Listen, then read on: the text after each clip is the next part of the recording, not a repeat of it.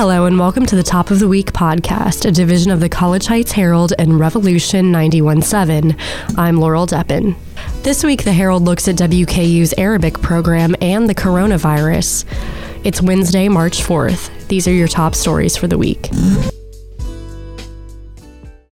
WKU's Arabic program is considered the only proficiency-oriented program in Kentucky.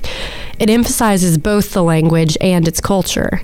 WKU program graduates have gone on to careers in the military and in politics. Other in-state colleges have Arabic programs, but WKU's emphasizes language proficiency to make its students more marketable to employers, according to the program's coordinator, David Demio. 5 WKU students studying abroad are being sent home due to the coronavirus.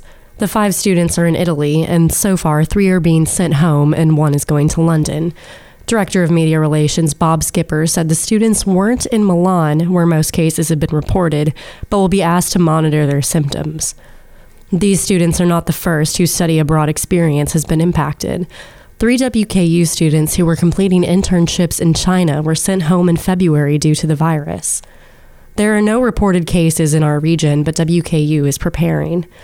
Acting Provost Cheryl Stevens sent an email to faculty advising staff to be educated on the topic and aware of its impact.